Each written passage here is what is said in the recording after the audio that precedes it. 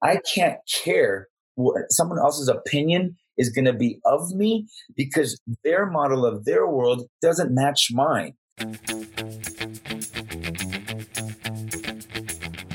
Hello and a very warm welcome to How Do You Do It?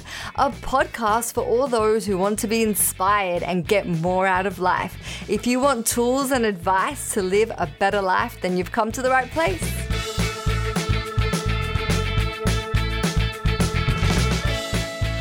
Hello, and welcome back to the podcast. If you're new to the podcast, Naomi Sverko here. Nice to have you listening. If you are a regular listener, thanks for listening again. Special shout out. I said I'd pick out a few names and give a special shout out to those listeners who've been sending positive messages. This week, I would like to say thank you to Rolla Azzy and to Jenny Gray for their kind, positive messages. Thank you so much for taking the time out to write a positive message about enjoying the episode. I appreciate you. This episode is an interesting one because life's a bit different in Switzerland. Our coronavirus restrictions have eased up.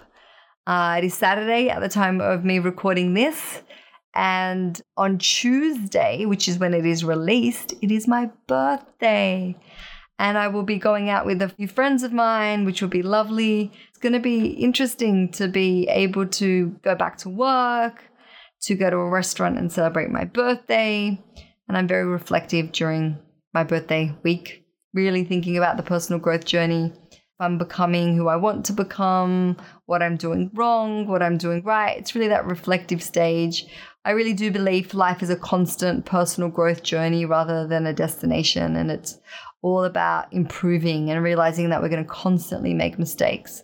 But if we're learning from those mistakes and living life with more intention and purpose, then we're on the right track. And just, to be kind to ourselves and to others.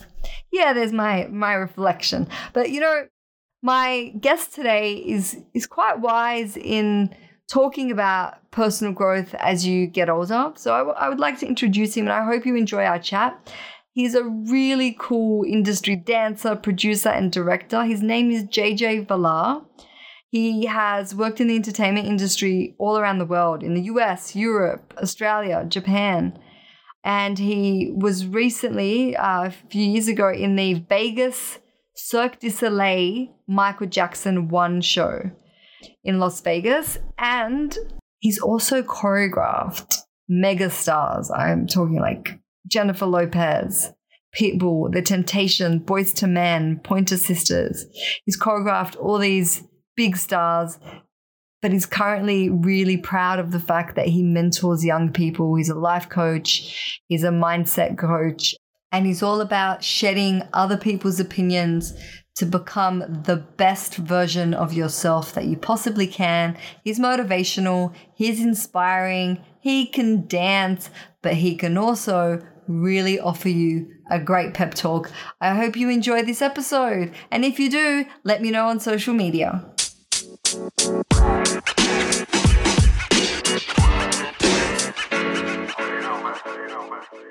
Hi, JJ. How are you? Wonderful, Naomi. How are you doing this beautiful morning? Good, thank you. I'm so excited that you agreed to come on the show. Absolutely. I'm glad to be a part of. What time is it over there right now? Right now it's 6:47 p.m. Well, I'm in Vegas. It's 9:48 in the morning. Cool. So your bio is amazing. So you've done amazing things. You're a dancer, producer, director, award-winning choreographer. You even choreographed shows for Jennifer Lopez, Pitbull, Boyz II Men. So cool. And you're currently in the Michael Jackson Cirque du Soleil 1 show in LA, in Las Vegas. Is that right? I was. You were? I was for about 7 years. Yeah.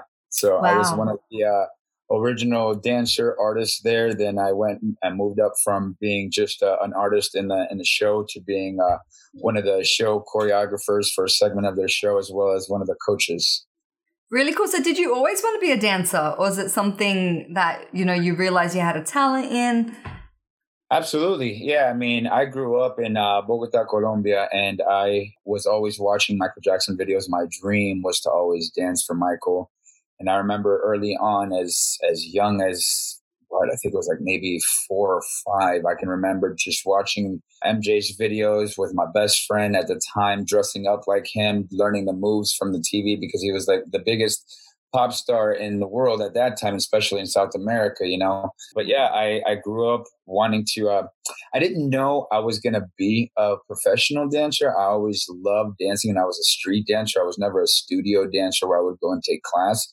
It was just using a ghetto blaster, the tapes, being outside on the street, you know, and just dancing like the old school break dancers. So that's so cool. And so then did you get professional training to get into the industry, or did you kind of just work it out as you started working? That wasn't until years later. It wasn't until around I want to say 1997, 98. I was a high school teacher at the time. And I ended up meeting somebody. I used to work with marching band programs. I was assistant band director. I was the flag coach and choreographer for different programs.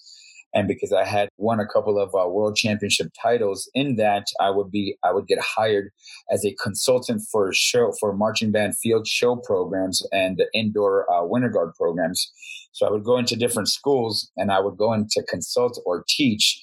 And I had met somebody that was also from what we would call the band geek world, you know, because we were all outcasts, we were band geeks. And this particular instructor for a marching band in Lancaster, he was Michael Bolton's drummer. So I went up and I asked him on a break, how do you go from being a band geek, you know, and a musician like us, and go into the entertainment world? And so he referred me to an entertainment company in Los Angeles called Wayne Foster Entertainment. And he said, you know, they have dancer auditions there all the time and they work with big corporate events, you know, give them a call, let them know that I sent you and see if they have a dance audition. And so I went, I gave them a call. A couple months later, they called me back, said they were going to have a dancer's audition. I'd never actually done a dancer's audition in the industry before. And I had never really formally taken classes at that time. And so I went and on a whim, you know, I just went to the audition. I actually booked the job. And when I booked the job and I knew I was going to start doing professional jobs, I was like, you know what, I might want to go take a couple of dance classes and, you know, see what this is about and maybe learn a little bit of choreography and how to learn choreography better. And yeah, so I started taking classes and that was kind of the start. I had booked my first job before I ever took my real first dance class. That's incredible. Things are taught along the way, but one thing that isn't always taught is confidence.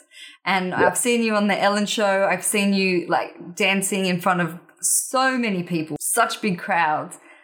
How do you get into the mindset? And did you always have that confidence?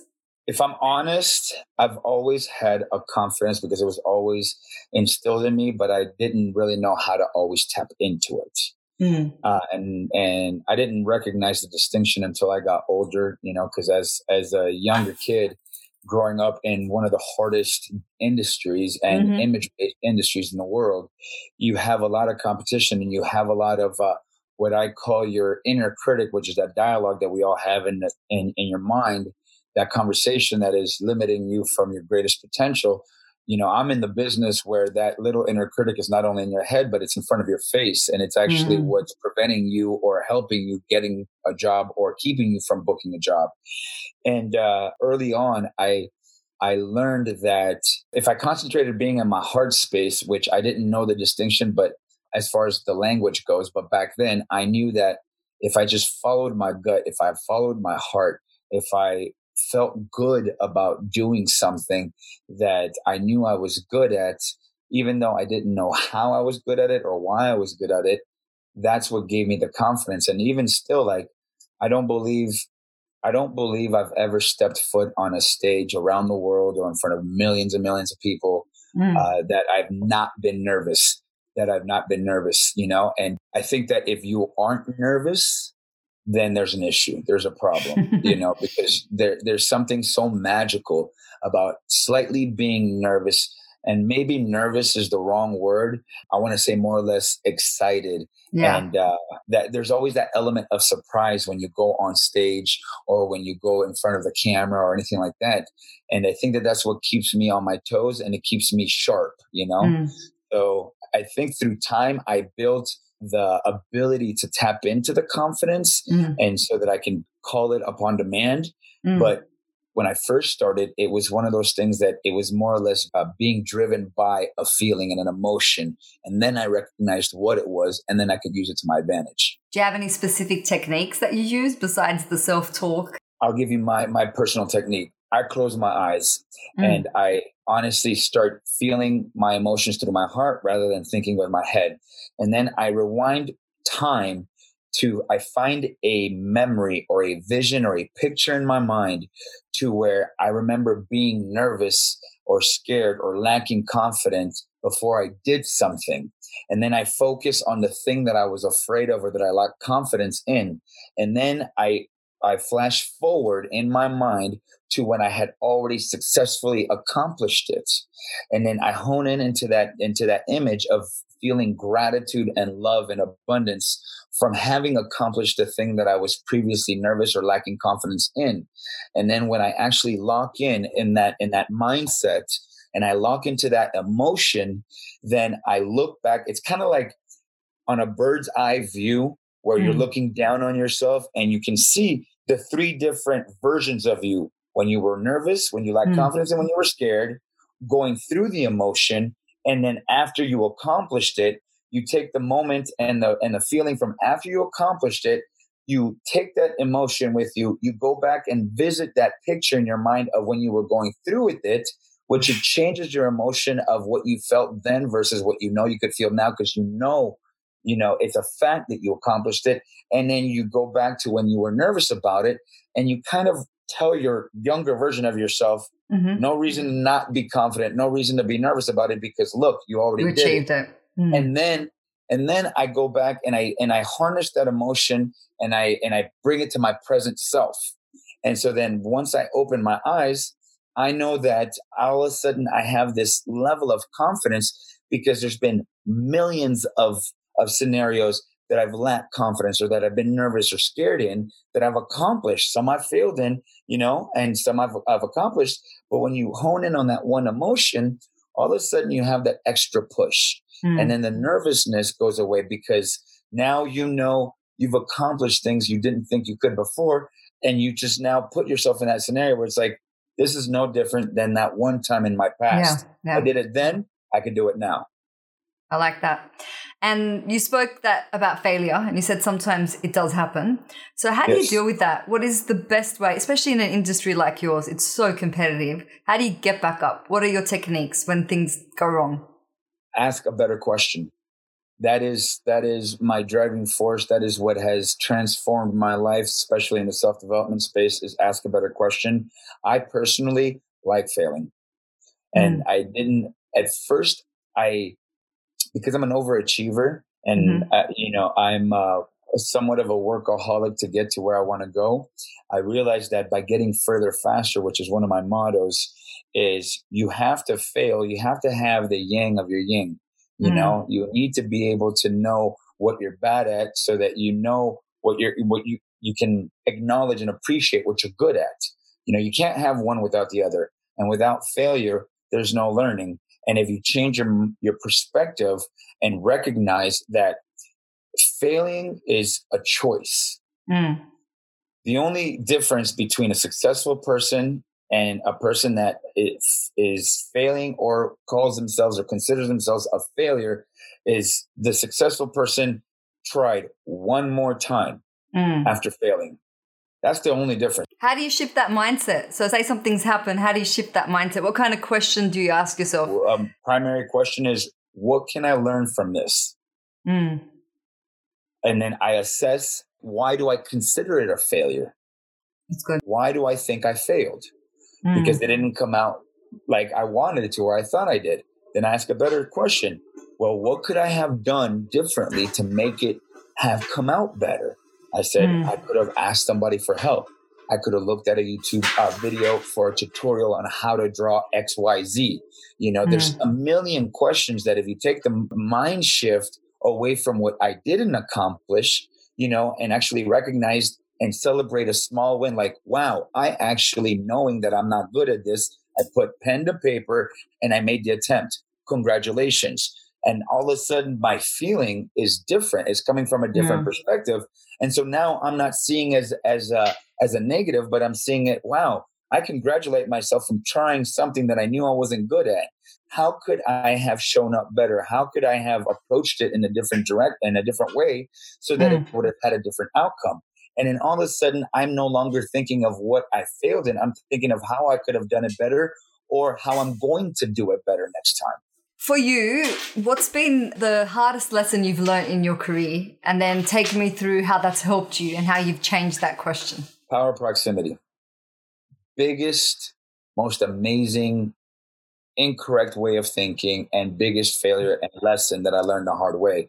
And what I mean by power proximity, my parents used to always say, and it's the irony is, like, as you grow up, there's certain things that your parents will say, that you just kind of dismiss because it's your parents saying it, or it's a cliche or a saying.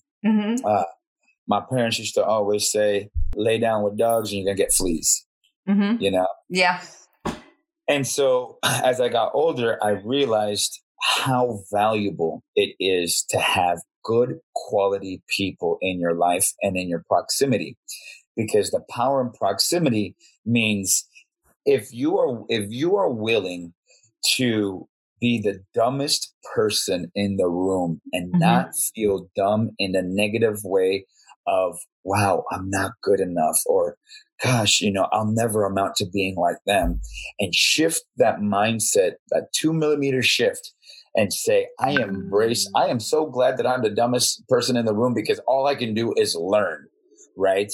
If you are around people that push you to your greatness, that are constantly teaching you, that are able to propel you in a trajectory that's going to get you further faster. I mean, that right there is going to it's going to be a huge determining factor on the quality of your life, and there's an equation that I love that I live my life by. It says, show me the 5 people that you hang out with the most. Yeah. And I could pretty much tell you what your life is going to be like. Yes. And then show me the 10 people that are in your closest proximity, average out what they make a year between all of them. 9 times out of 10, that's what you're probably making a year. Yeah. Right. Yeah. I've read so many articles about that. It's so true. Yeah. And then plus, if you're always the smartest person in the room, you're with the wrong friends. Okay, now that I have this acknowledgement and this awareness, I can say, wow, if I could have told my younger version that forget the people you're trying to impress, forget the cool cliques and the cool groups, forget that. Go be the dumbest person in the room. Go be with somebody that's going to understand what holding you and being accountable to whatever you do, say, act, or claim you're going to be. That is going to be right in your ear and saying, did you do this? Did you learn that? Have you accomplished this? Like, how are you going to ask a better question? So that, I would say, has been my hardest lesson and my favorite lesson, because now I am smart enough. I am confident enough, and I am well positioned to know exactly what I want in my life, that I voluntarily got rid of 95% of the people in my life, including family. And I did what's called a block party, which is one of the chapters that I'm writing. Block party. Yeah. It's one of the chapters that I'm writing in my book. It's called my block party, where I put on great music. And, at the time that I was thinking this, I would either grab like a beer or a glass of wine or something like that. Now I'm pretty much doing a smoothie or a green shake. But I put myself in a great state of mind, and I'm either looking at my Instagram, my Facebook, or my social media, or my contacts, in my phone. And I am purposely looking at what doesn't serve me anymore. Yeah. And I get excited on the people that I am going to remove from my contacts list, from my social media following, from who I'm following, from my friends list, including my family, and I get excited because I am removing the things and the negative influences in my life. And I don't see that as a negative. I see that as a positive, because now I have more space to allow people that are going to be of abundance and of like-minded individuals and people that are going to push me to the next level. Now I have room for them to be in my life. I love So that.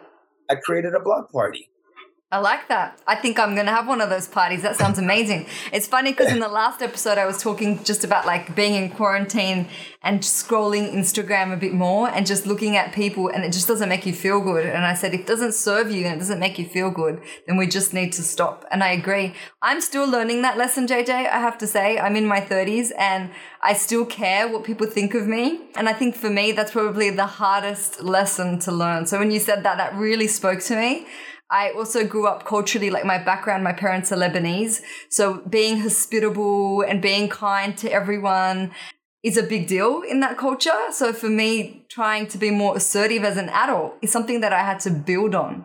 So I think you're 100% right. Just being conscious of those thoughts and the things that don't serve you and letting them go is so important on this journey. Just be yourself. I can tell you, and I appreciate you you saying that.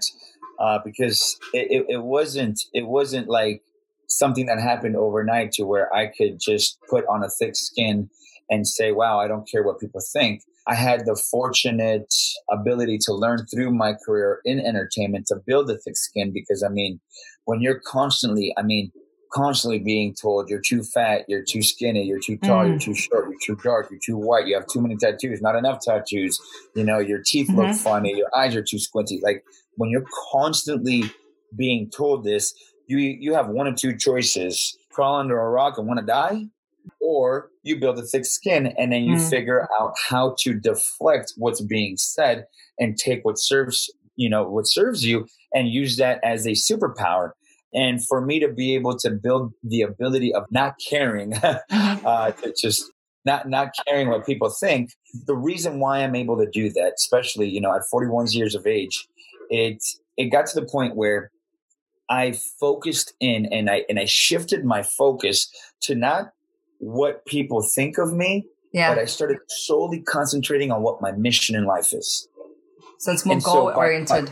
Exactly. So not exactly on the things that I wanted to do, but what my mission was, what my purpose in life was. When I understood what that was, I quiet my mind. I get to a point where I'm like, okay, God, Allah, my creator, whatever anybody wants to call it. But for me, I call it my God, my creator. And I say, please allow me to be the right vessel so that I can figure out and hear how to understand the messages that I see, hear, feel, or experience, so that I can put myself in a position that I was meant to begin with. And at that point, when I focus so strongly on the mission, then I figure out, okay, how do I need to show up to be able to make that mission successful? I have to be a good person. I have to speak my truth. I have to be kind to others. I have to know that I want to treat others the way that I want them to treat me. I have to have good morals. I have to have good standards. And this is what I must be. And when I realize that, and when I understand what my model of my world is, I can't care what someone else's opinion is going to be of me, because their model of their world doesn't match mine. So I now am surrounded by people that empower me. And that's when not caring what people think serves you. I love that.